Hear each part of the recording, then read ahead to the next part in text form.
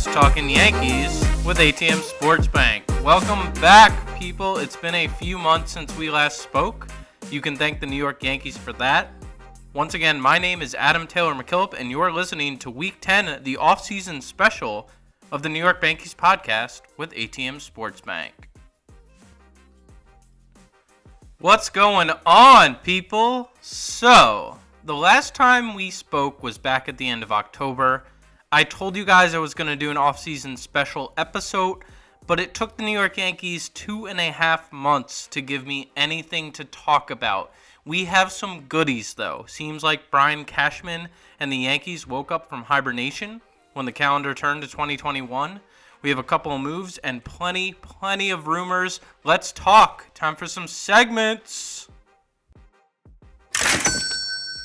Get out your checkbooks, Yankees fans. Off-season edition. Yes, it took a while, but we finally have some things to talk about. Here's who and what we're writing money checks for from this past week, 2.5 months of Yankees off-season baseball.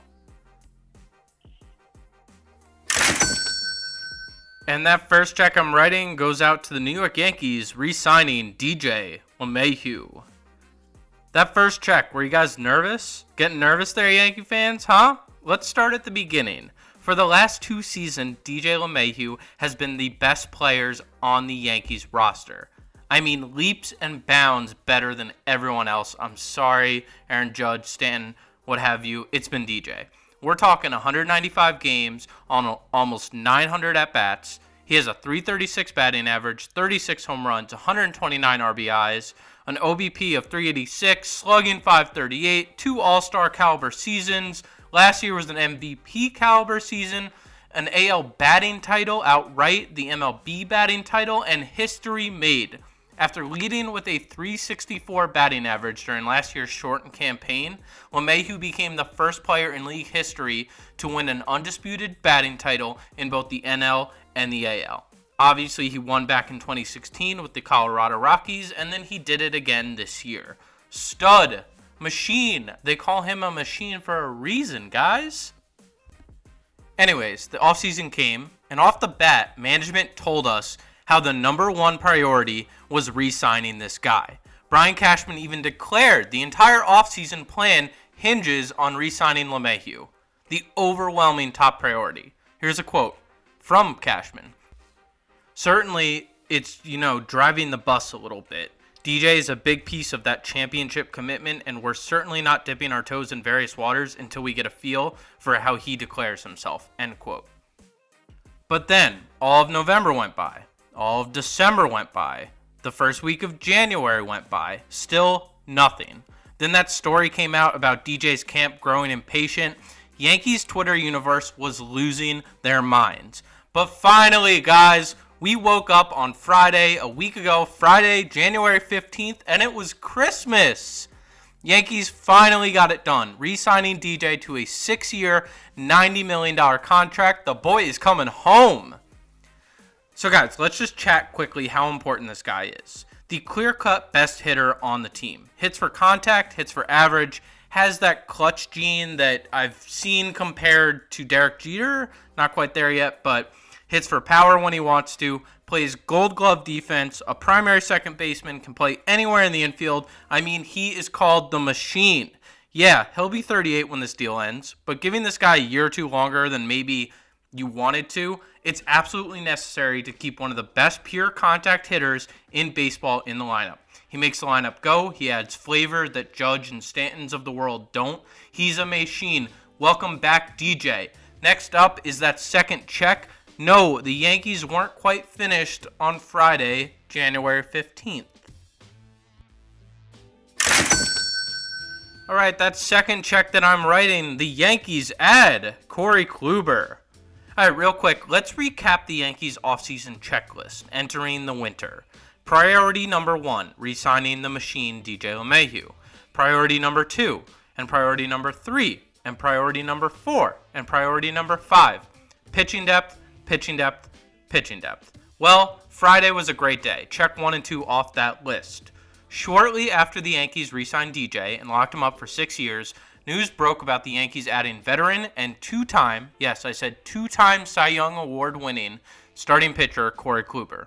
On Friday, Yankees locked Kluber up for 1 year and $11 million. Okay, if you're a new fan of the MLB, you may be asking who Corey Kluber is. Kluber just made 8 starts over the last 2 years with the Indians and Texas Rangers. He's 34 years old. He's soon to be 35. Question marks? Well, don't worry. Kluber he has struggled mightily with injuries the past 2 years. But Kluber is a 2-time Cy Young Award winner. Those don't come around very often. He owns a 3.16 ERA, a whip just over 1. He's a 3-time All-Star. Well, yes, we don't know exactly what we're expecting here, but this is a potentially off-season changing move. Let's talk about the scenarios, guys. Okay, so what happens if Kluber returns to a Cy Young Award form? I mean, the Yankees saw his showcase. The scouts were there. Let's have a little trust in the scouting department. If that happens, the Yankees roll out Gerrit Cole and Corey Kluber as game 1 and 2 starters come playoff time. That's scary. The Yankees haven't had a 1-2 punch like that since maybe the prospect of Severino and Tanaka, who were both in all-star form back then in 2018. Obviously, that didn't come true. Or we could go back further, Messina and Clemens. Again, this hinges on Kluber returning to ace form, but the idea of a Messina-Clemens type duo, I love it. All right, let's talk about the other scenario. What if Kluber is just run-of-the-mill average? This is still a win. He doesn't kill the Yankees' payroll. Yes, it's creeping up to that luxury tax line, but still, if Kluber is average, he adds much-needed depth and veteran depth. The Yankees have a bunch of guys, a ton of guys coming back new or coming back from injury. Kluber, at the very least, eats up innings. And even if he's just average, he's a veteran. He can scrape by like a CC did at the end or Tanaka did over the last couple of years. There is a ton of potential in this one, and I'm loving it. So how does the rest of the staff look?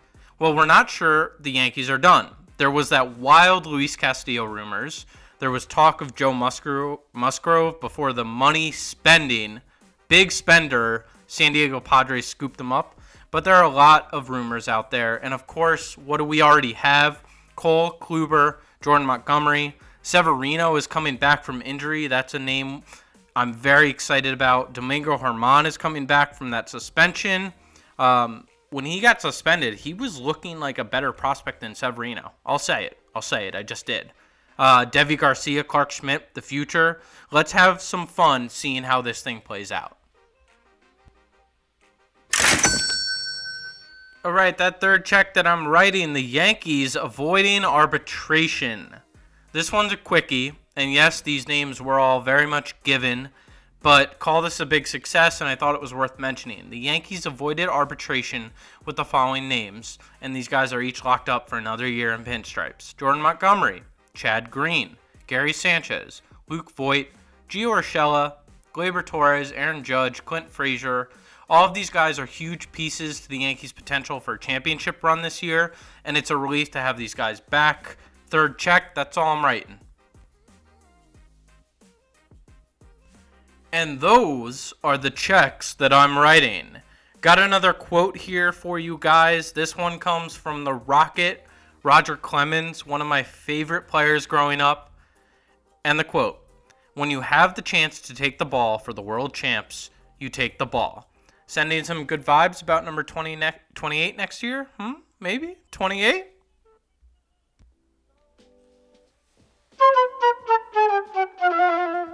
All right, next up, let's go over the 3 stocks that I'm selling. Here are the bad moments from the Yankees offseason. And you bet it's hard to imagine much bad after that flurry of moves the Yankees made on Friday.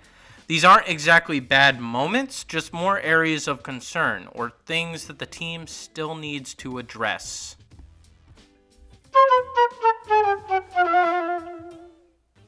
The first stock that I'm selling, the bullpen. All right, you guys know how I mentioned the Yankees offseason checklist earlier. Here's a reminder. Number 1, re-sign DJ LeMahieu. Check. Number 2, pitching depth. Corey Kluber. Check. Number 3, pitching depth. Number 4, pitching depth. Number 5, pitching depth. Why so many pitching needs, you ask? Well, the Yankees need help in the bullpen too. The bullpen going into last year was seen as one of the biggest team's strengths, but enter the question marks around Adam Ottavino, the loss of Tommy Kahnle. This team had serious bullpen questions by the time the ALDS rolled around. And yes, it was a big part in the Yankees not moving on. So how does the pen currently look? Here are the locked-in pieces. Chapman in the 9th, good to go on that one. Britton in the 8th, also good to go on that one. Chad Green in the 7th, also good to go on that one. Then it gets a little tricky. Adam Ottavino is locked up under contract, so is Luis Cessa. We're praying that Ottavino gets his stuff back. I'm praying that he gets it figured out. Last season was a fluke. And Cessa is a utility man. Don't ever want him closing games, but I will take this guy eating up 3 or 4 innings whenever possible. There are still question marks, though. The Kluber signing will prevent any other big-name acquisitions, just with the salary cap there. But the Yankees, they might have to make a trade. There's not a ton out there either. Yates is gone. Hendricks is gone. That was never happening anyways. So the Yankees still need to address this issue.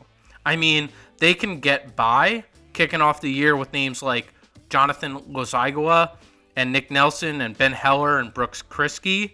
But watch for a midseason move to acquire a lockdown guy if the holes still exist. We will see. All right, that second stock and final stock I'm selling is just to mention Gary Sanchez, your clock is ticking. So,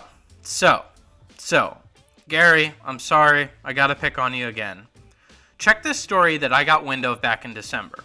Actually, go on over to Fansided's Call to the Pen to check my write-up of it. A little self-promotion there. But back in December, longtime Yankees writer for ESPN, Marly Rivera, interviewed Gary Sanchez.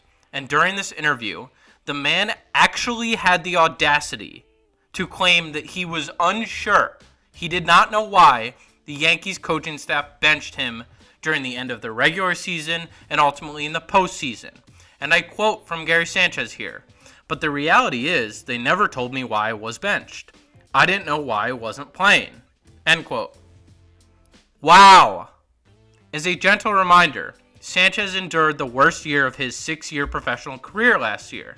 In 49 games, Sanchez recorded a hitting line of, get ready for this, 147, 253, 365. He had just 23 hits all year and 64 strikeouts.